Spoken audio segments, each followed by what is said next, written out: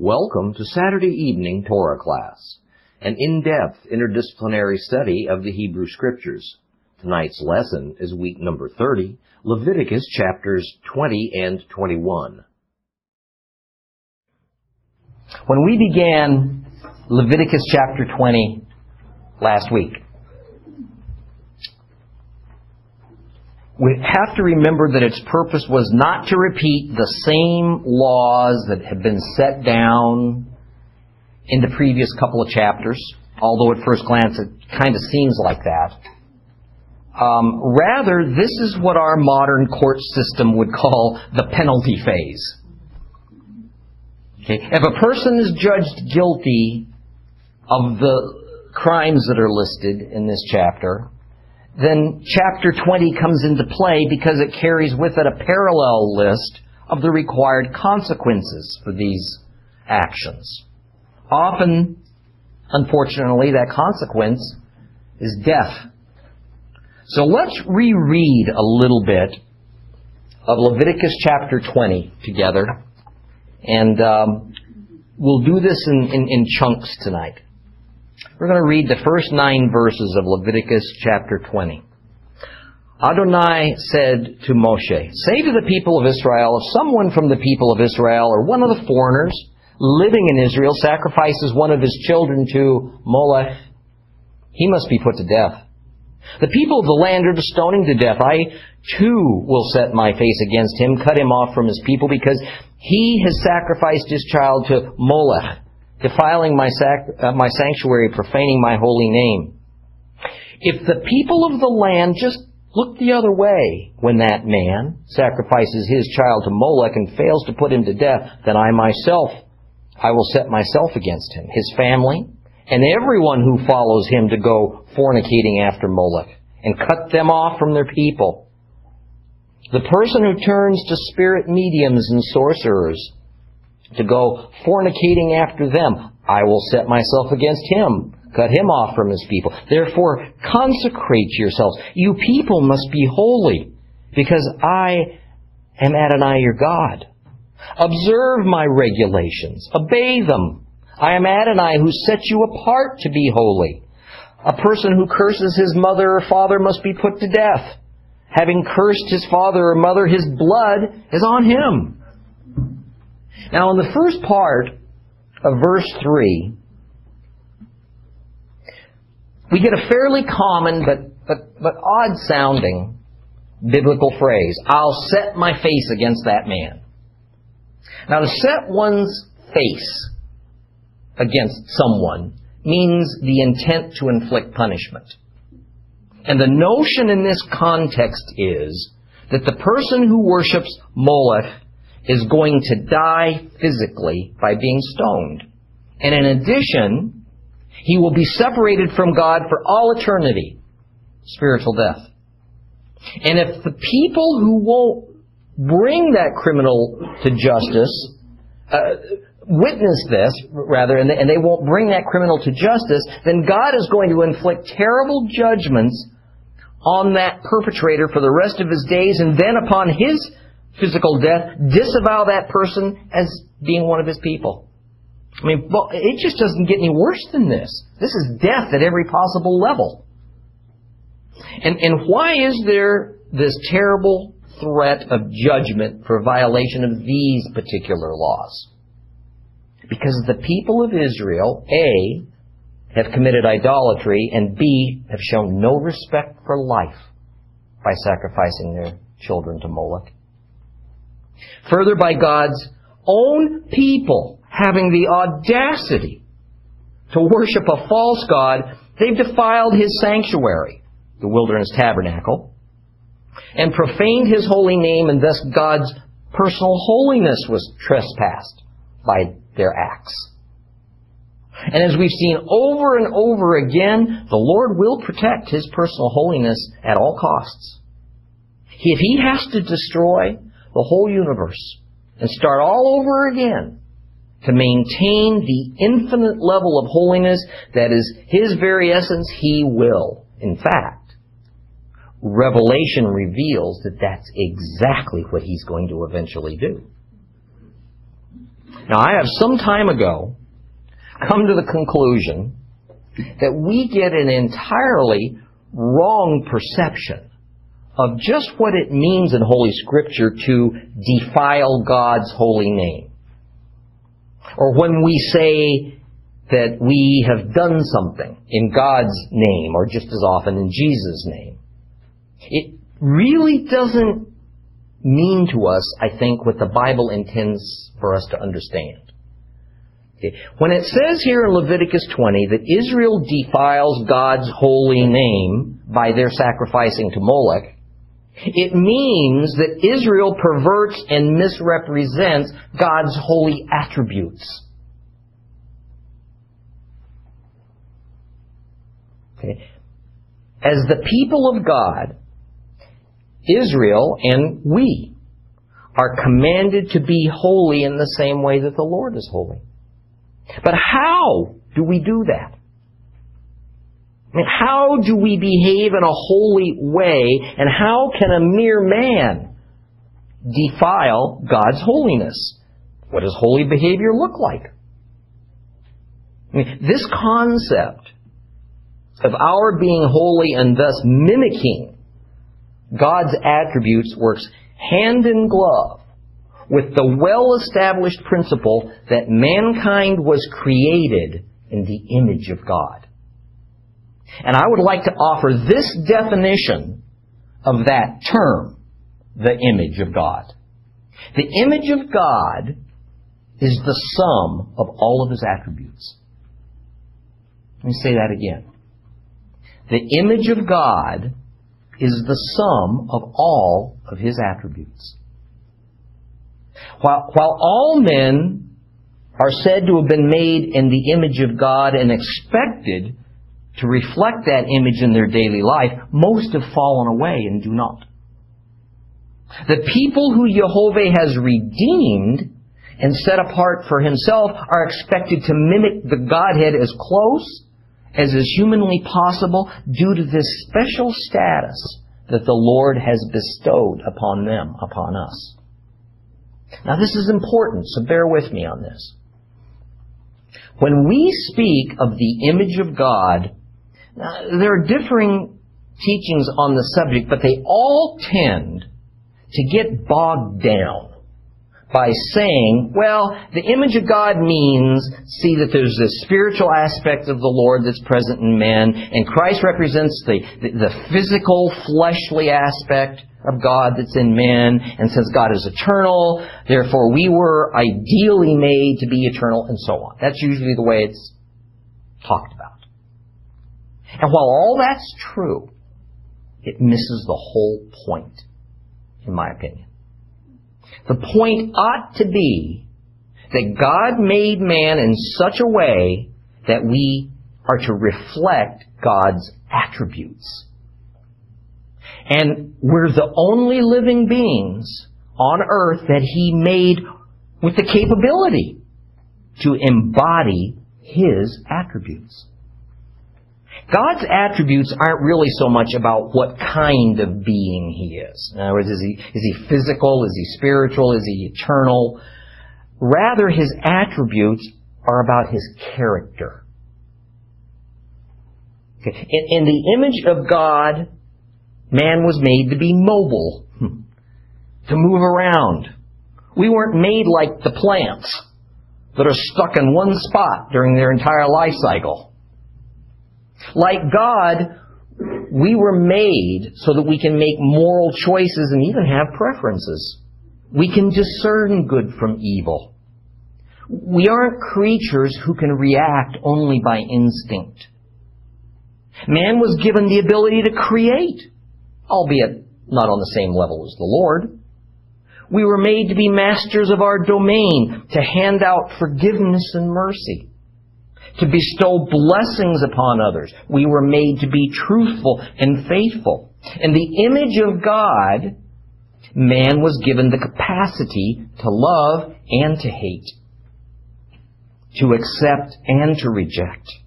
Man was meant to display heavenly enlightenment, to be righteous and to judge. Every one of these things that I've just listed to you are attributes of men because they're attributes of God. When all of these attributes are displayed in our lives as directed by the Spirit of God, that is holiness. Therefore, when we think of the phrase that we see so often in the Bible, God's name, it is primarily referring to His attributes, His characteristics. When we come to somebody in God's name, it means that we're to come to that person embodying and displaying His characteristics. We're to come to people in love and mercy and forgiveness and discernment and righteousness and truthfulness and judging right from wrong, all based on God's definition of just what those things are. When the Bible says that as believers we're to bear the name of Christ, it means that we're to bear Christ's characteristics. It doesn't mean that we're all supposed to have the fish symbol stitched on our shirt pockets, or a Christian bumper sticker on our car, or wear a jacket that proudly displays the church or mission group we're attached to. That's not what it's talking about. Therefore, when a person who publicly claims allegiance to Yeshua and to the God of Israel, when we behave in a manner that reflects something other than God's characteristics, like sacrificing to Moloch, we defile those holy characteristics of God that He's put into us. Those characteristics that we're supposed to be reflecting and upholding. So please, due to the modern, common, everyday usage of the word name as meaning only a formal form of identification of a person, from this point forward, mentally erase the word name when you come across it in Holy Scriptures and replace it with either the word characteristics or attributes, and you'll get a much better sense of what it's getting at.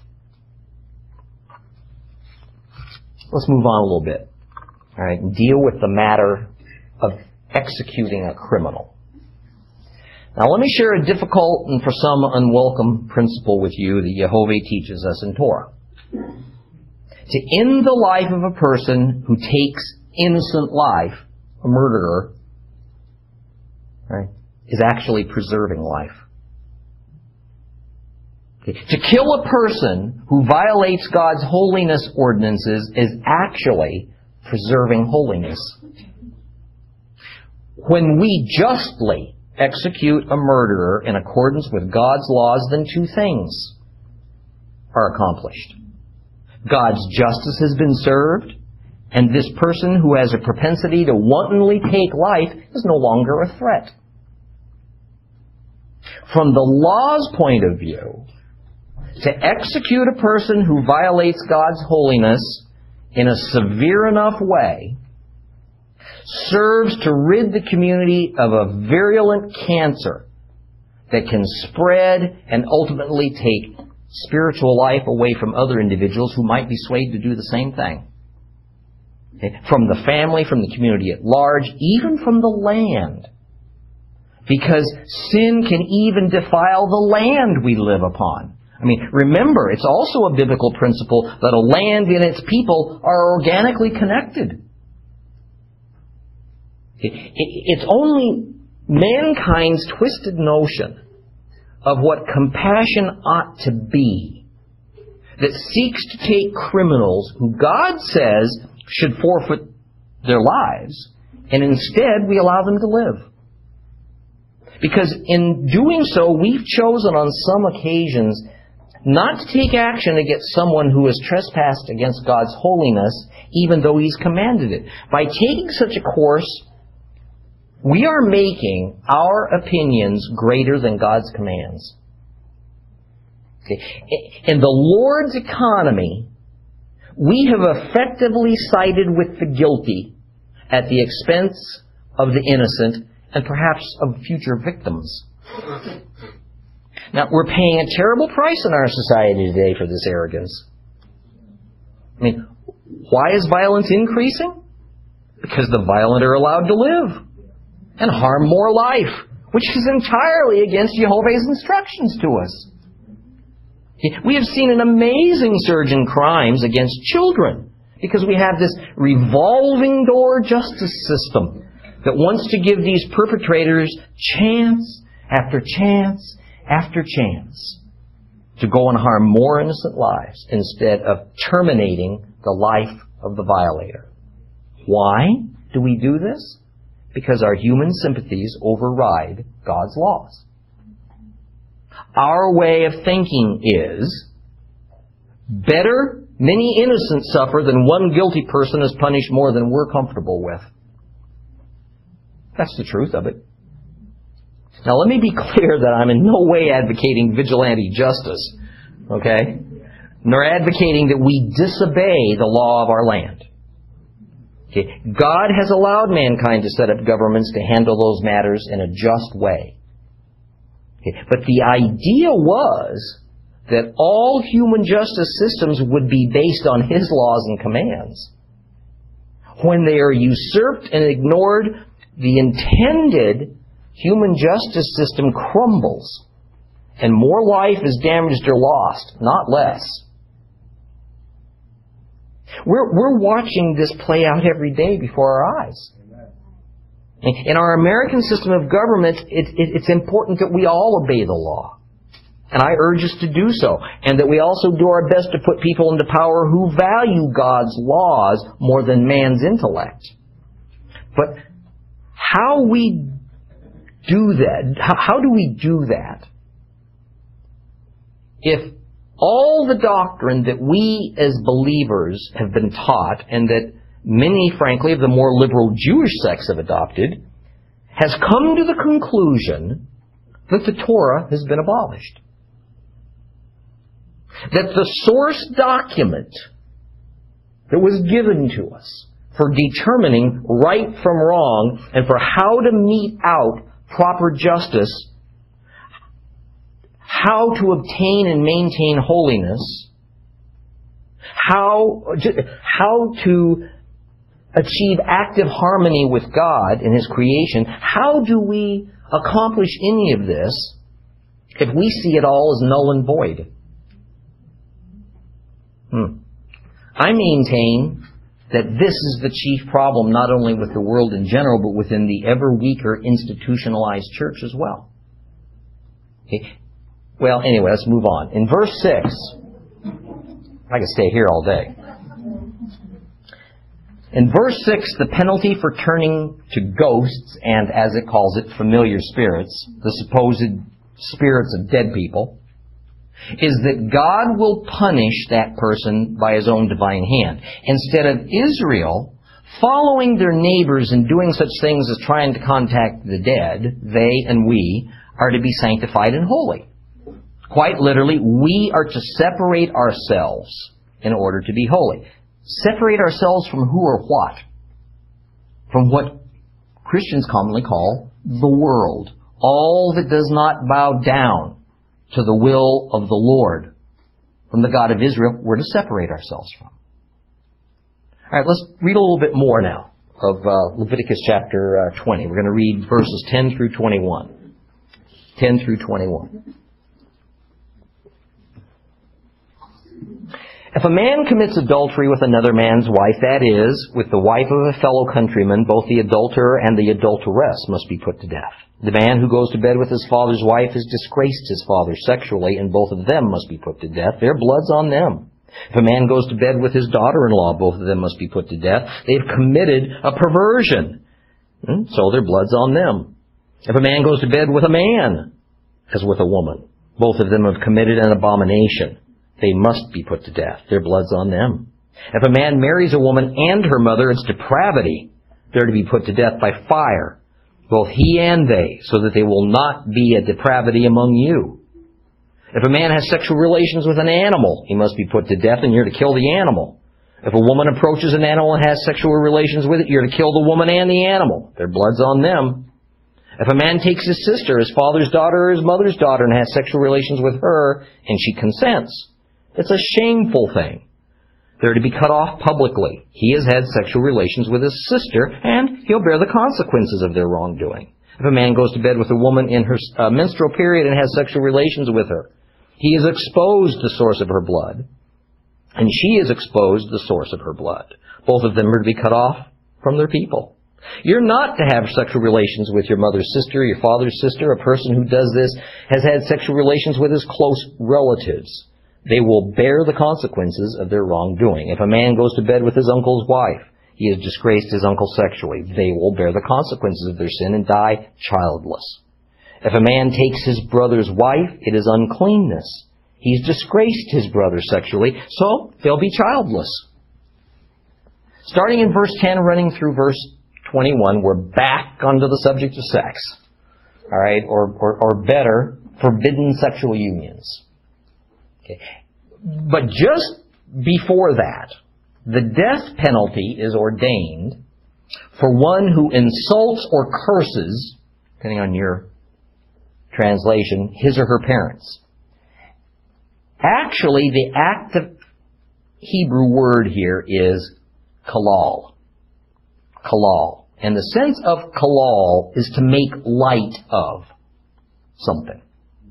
Not light of in the sense of making a bad joke, making fun of something that should be a serious matter. Rather, it means literally light and heavy, not giving something the proper weight it deserves.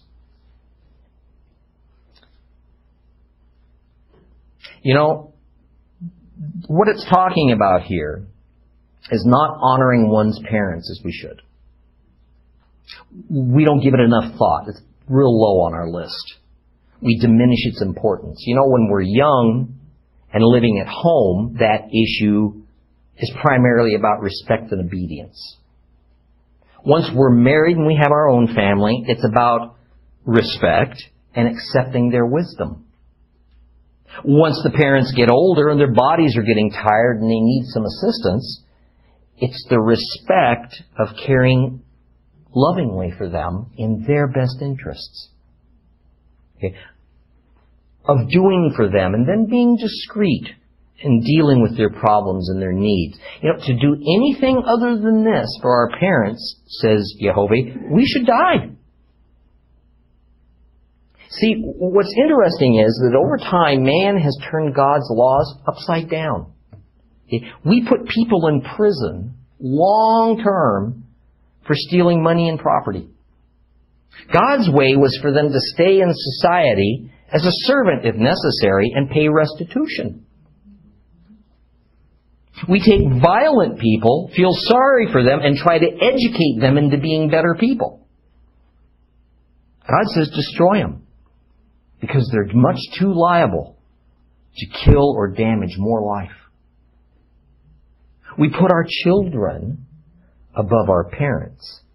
God says, put your parents above your children. Nowhere does the Scripture make our children the most important things in our lives.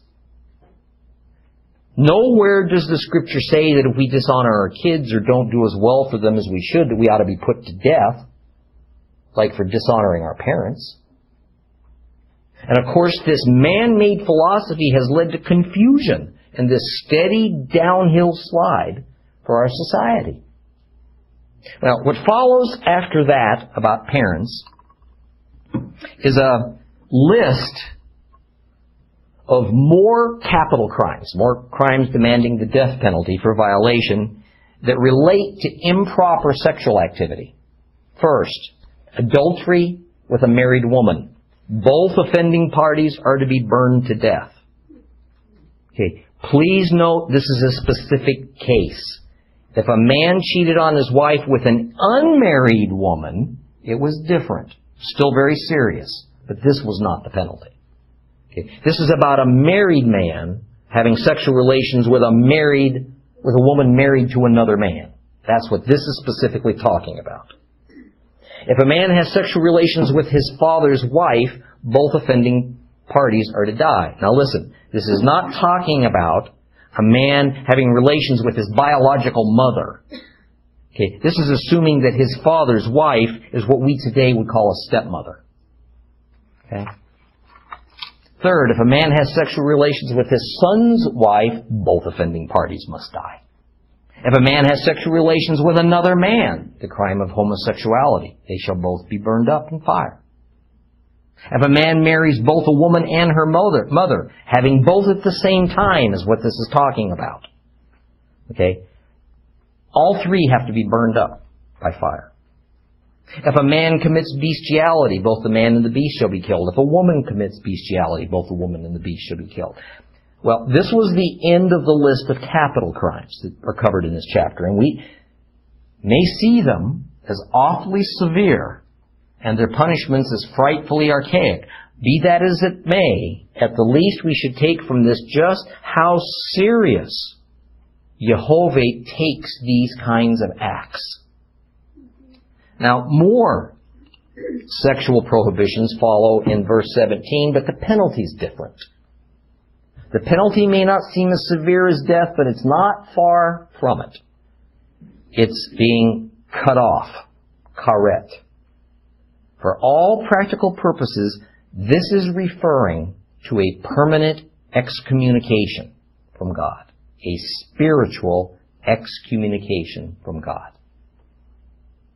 For the only holy nation and the only holy people is Israel. All others are by definition outside of a relationship with God, and therefore they're marked for eternal destruction. Excommunication means that a person is removed from being a member of the holy group and assigned as a member now of an unholy or common group. Well, here's a list of these very serious crimes for which you're not condemned to death, but there's still very serious punishments that go with them. First, a man cannot marry his natural sister, or both are kicked out of the community of Israel. If a man has sexual relations with a woman on her period, both are to be cut off from their people. I need to point out that this is about, first of all, an unmarried couple, all right, and second, that her cycle had already begun and both were very well aware of it. Okay. Third, if a man has sexual relations with his natural aunt, there is to be some type of unspecified punishment. If a man has sexual relations with an aunt by marriage, the woman shall be cursed with barrenness all of her days. If a man marries his brother's wife, now presumably due to bigamy or divorce, they will be cursed with childlessness.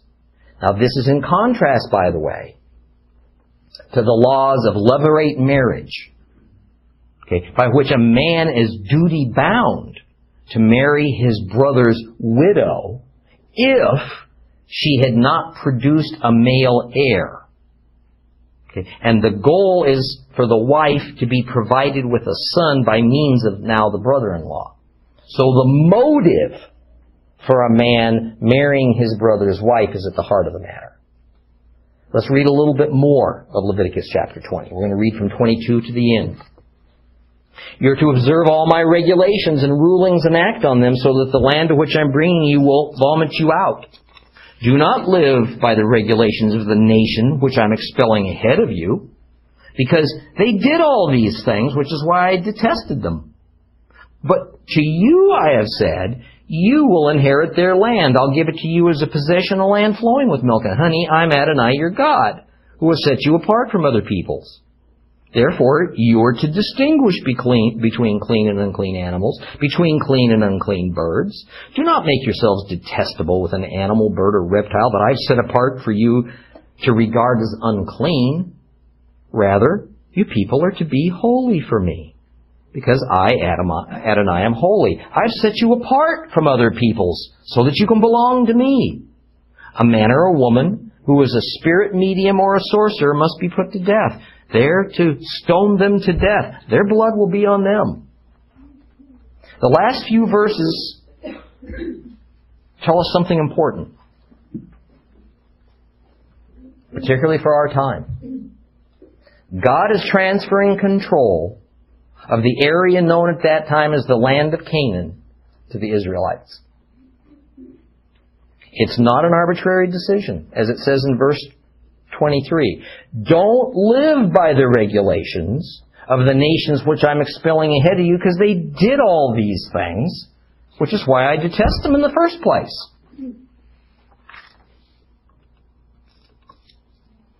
What happens if Israel does emulate the Canaanites instead of being obedient to the ways of the Lord? Verse 22 says, you're to observe all my regulations and rulings and act on them so that the land won't vomit you out. And within 500 years from the time of Moses, that's exactly what's going to happen. Not the least reasons, by the way, for it being the examples I showed to you last week about King Solomon bowing down to Molech at the same time he was supposedly bowing down to Jehovah. And Kings Manasseh and Ammon demanding later on all Israelites to bow down to Molech. And then this constant flirtatious love affair so many Hebrews and their leaders had with a significant number of false gods from among the community of foreigners that lived with them and near them. And then this really interesting statement is made, which explains without reservation exactly why God established the laws of clean and unclean as it pertains to food and sacrifice and other matters. You know, it's not often in the Bible that we're told directly why on much of anything. Which is why I tell you not to look for why. But look again at the end of verse 24 and then on into verse 25. It says this. I am Adonai your God who has set you apart from other peoples. Therefore, as a result of this, you're to distinguish between and unclean animals. This translation is all right because it makes the connection between God setting clean Israel apart from the unclean world, and likewise Israel is to set clean things apart from unclean things.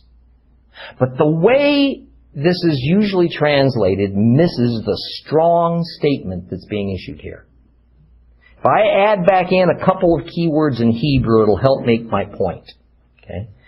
The original Hebrew says, I am Jehovah your God who has badal, B-A-D-A-L, badal you from other people. Therefore you are to badal between clean and unclean animals.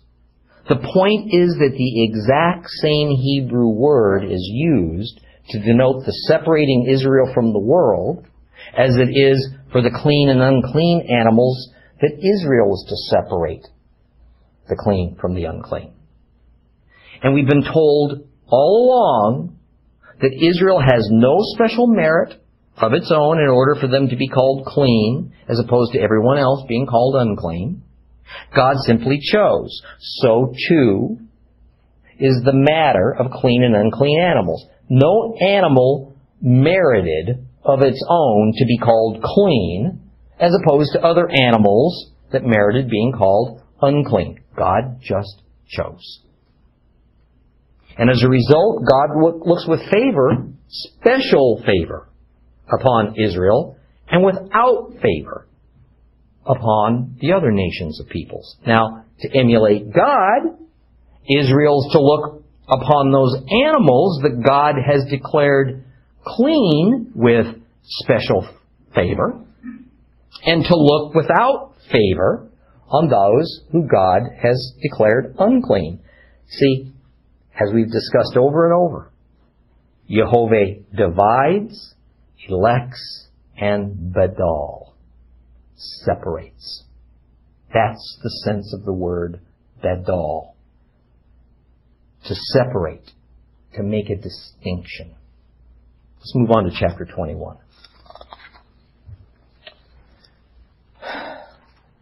As we've seen throughout Leviticus, Some of the laws were directed to the priesthood, others to the people in general. And whereas chapter 20 was talking to the whole congregation of Israel, chapters 21 and 22 now return to being instructions to the priests. And as a reminder, now, the priests all came from what tribe? That's right, the Levites. But was every Levite a priest? No. Okay. Only certain families within the tribe of Levi could be priests. And there were lesser priests, and there were greater priests, and there was one high priest. And each of these had to come from a specific family or a specific group of families. For instance, the high priest had to come from Aaron's line. And each of these classes of priests had specific duties assigned, which amounted to lesser duties and greater duties. So only the greater priests, for instance, could approach the altar and officiate the sacrifices. The lesser priests served in more menial ways, such as assembling and disassembling the wilderness tabernacle when it moved, or cleaning up the enormous volumes of blood and ashes that accumulated around the altar every day. Okay. And as we read chapter 21, I want you to notice that the first 9 verses will speak to the ordinary priests, whereas the next 5, 10 through 15, okay, will concern only the high priest. Because chapters 21 and 22 are really a unit. Probably shouldn't have a chapter marker between them anyway. They work together. They really never should have been divided. Okay. That said, we're going to follow the usual form and study the 2 chapters separately, as taken together would just be too long, too much to digest all at once. So open your Bibles to Leviticus chapter 21. I'm going to read it all.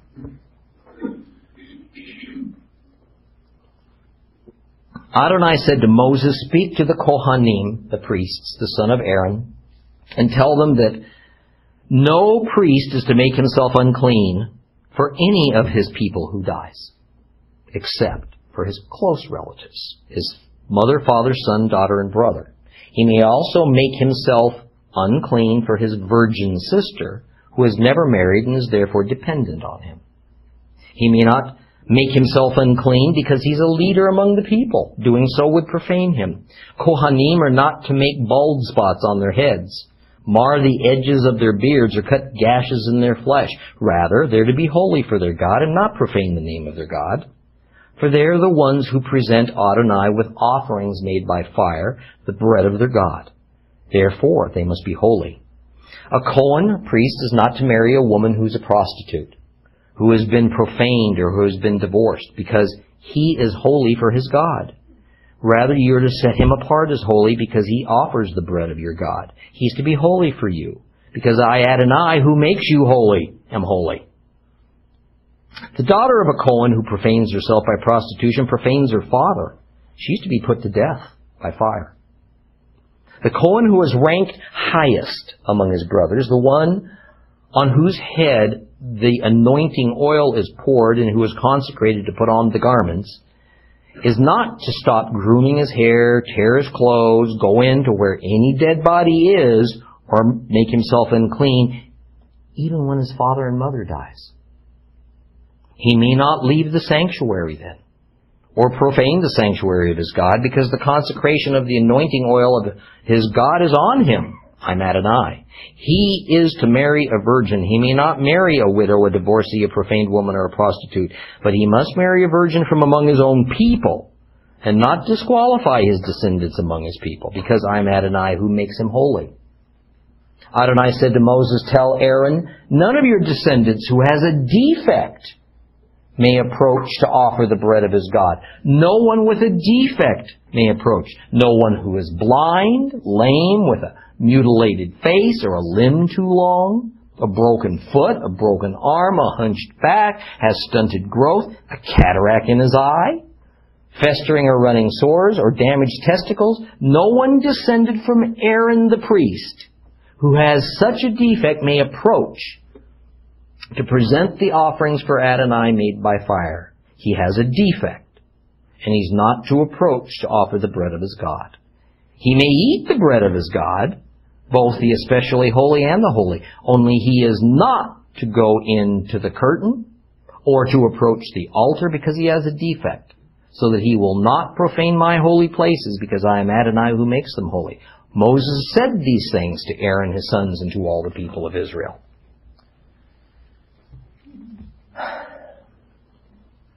This chapter begins by dealing with the rather common reality of life, and that's death. Within the Israelite population of 3 million, death likely occurred daily among the 12 tribes as they wandered in the wilderness. Okay. The Levite population at this time was probably the smallest of all the tribes. In a census taken in the book of Numbers, the male population of the Levites was about 22,000. But to attain even that number, the Levites had to count their population differently than all the other tribes counted their population. All the other tribes were to count only the men who were aged 20 years and up. There was also an upper age limit. It ended with those who were no longer able to carry weapons and fight. So for all the other tribes, only men from around 20 to 50, roughly, were counted. So there had to be thousands more males who were thus left out. Now the Levites, on the other hand, were to count all males from 1 month old and up. No upper age limit was imposed. Okay. So the entire Levite population, men, women, children, everybody, was likely only 75,000, maybe it was 100,000, but it was in that range. Therefore, death was still dealt with often among the priestly tribe of Levi, but certainly not as often as among the other tribes. Okay. So let's talk about death and decay of the body for a little while, since it has everything in the world to do with God's plans. You see, death is an abomination to God. Yet apparently death didn't always exist. Before we talk specifically about the Levite rules concerning dealing with their own dead and as a way of explaining God's hatred of death itself, let me remind you about where death came from. Death is a result of sin, says the Word of God. And apparently, according to Genesis, death entered our universe, or at least it entered mankind, upon the first 2 humans, Adam and Eve, disobeying God and eating from the tree of knowledge of good and evil. What is death? Well, death means the end of existence. Physical death, the kind we're most familiar with, is the end of physical existence. But you know, there's another kind of death as well. Spiritual death. Spiritual death is either the end of our personal spiritual existence, or it is our personal spiritual separation from God on a permanent basis, or perhaps it's both. Good arguments can be made for either case. Here's the thing as regards our physical death. It happens most often because our bodies just begin to age, to decay.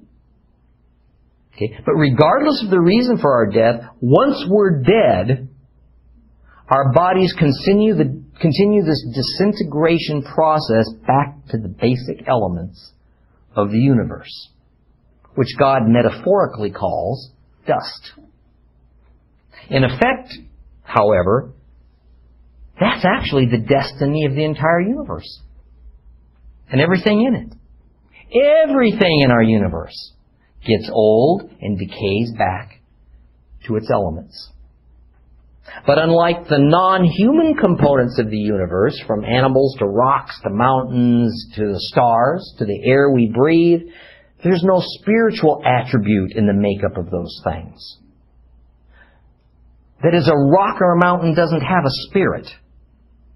So the future of everything in our universe, including mankind, as it stands today, is complete physical decay and death.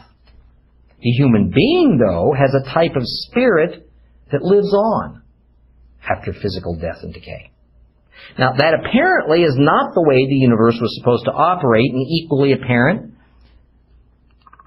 eventually the universe is going to actually cease to operate like that. Let me explain something to you that I think is helpful for understanding how the Lord made our universe to operate. We talked about this some time back, but won't hurt to talk about it again. Time is essentially the measurement of death and decay. Without decay, time doesn't exist. Let me say that again. Time is how the process of death and decay is measured, just as miles and feet or kilometers and millimeters are used to measure the three physical dimensions of objects, like length, width, and height. Okay? So time then is used to measure the decay of physical objects. Things of the spiritual world can't be measured in feet and inches because they're not physical. Things of the spiritual world are not subject to time because spiritual things don't decay. No decay, no time. Okay? In fact, the most accurate clocks in the world use radioactive decay as their means of measuring time because it's the most sure and steady that we have.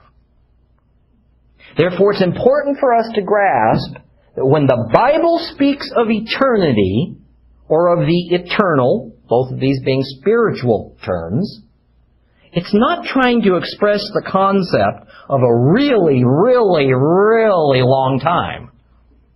Not at all. Rather, it means there is no time. It means that time has come to an end. It doesn't apply anymore.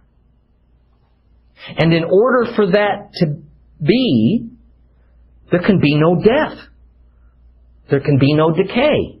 And of course, that's exactly what we're told about heaven and about the reformulated universe of our future. That there will be a new heaven and a new earth, and after that, and that comes after the present one is melted down to its elements and reformed. So the big question is, when did death and decay begin in our universe? A lot of argument about that. Right? A good argument can be made that up to the moment Satan rebelled in heaven, sin and evil didn't exist. Right? And therefore the entire universe operated on an entirely different principle than it does now. A universe that had no time component to it because death and decay wasn't built into it at creation.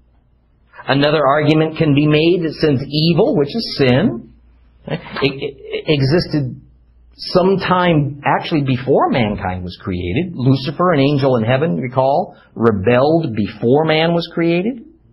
Okay? So sin predated man, at least in the spiritual world.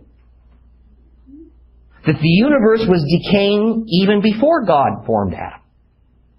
In other words, it was Satan's fall that initiated the decay of the universe, and man's fall that brought death and decay to men. Okay?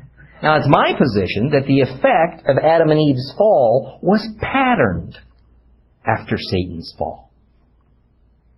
Satan's fall apparently affected the whole universe by initiating decay, a universe that at that moment of Satan's rebellion had no physical life in it.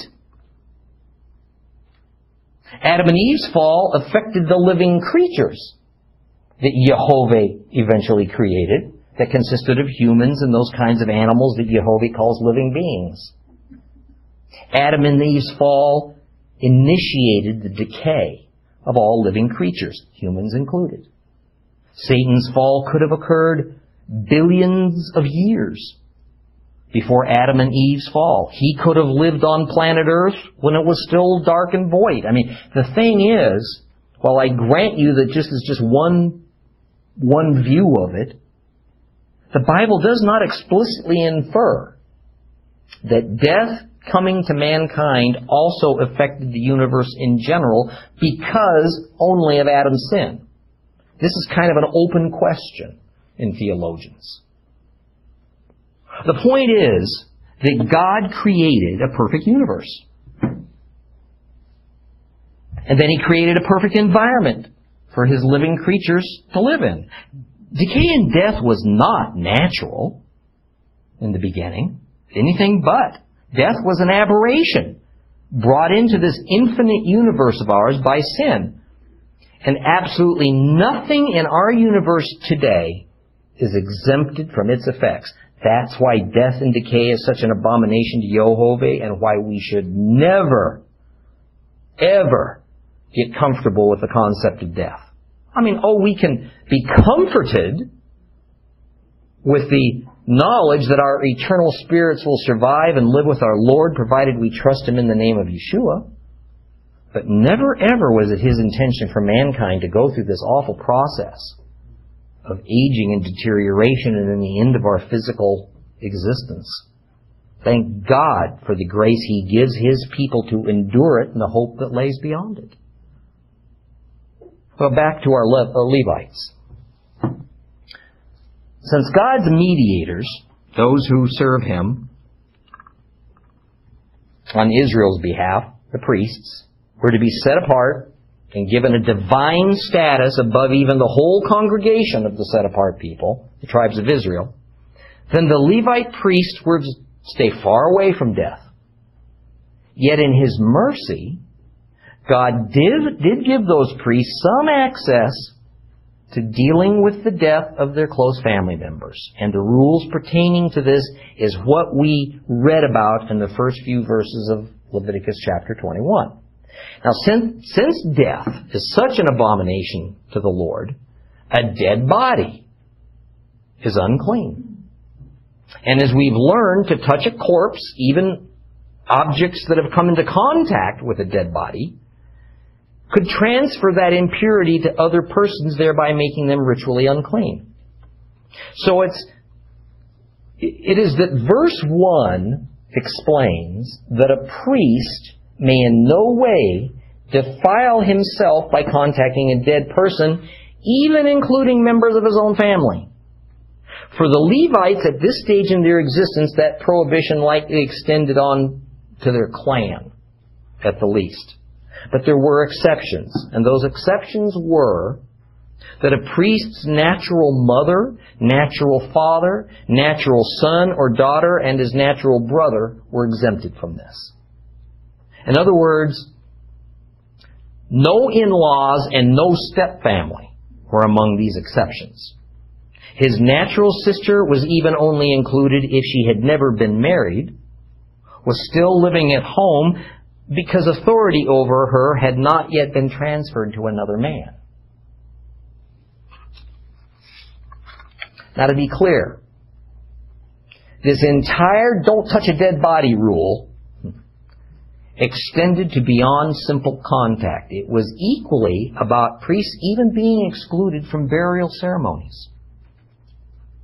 So the idea here is that other than for the listed exceptions, a priest couldn't even participate in a funeral.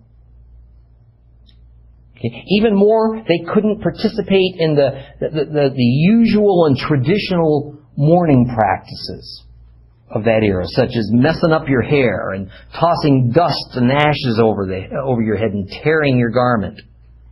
Bottom line, priests were to have nothing to do with death except under carefully defined circumstances. The picture being painted so strongly for us is that death is not for God's servants. Death should be treated as what it is, an abomination to God's servants, because death is an abomination to God. Okay, we'll move on a little further with chapter 21 next week.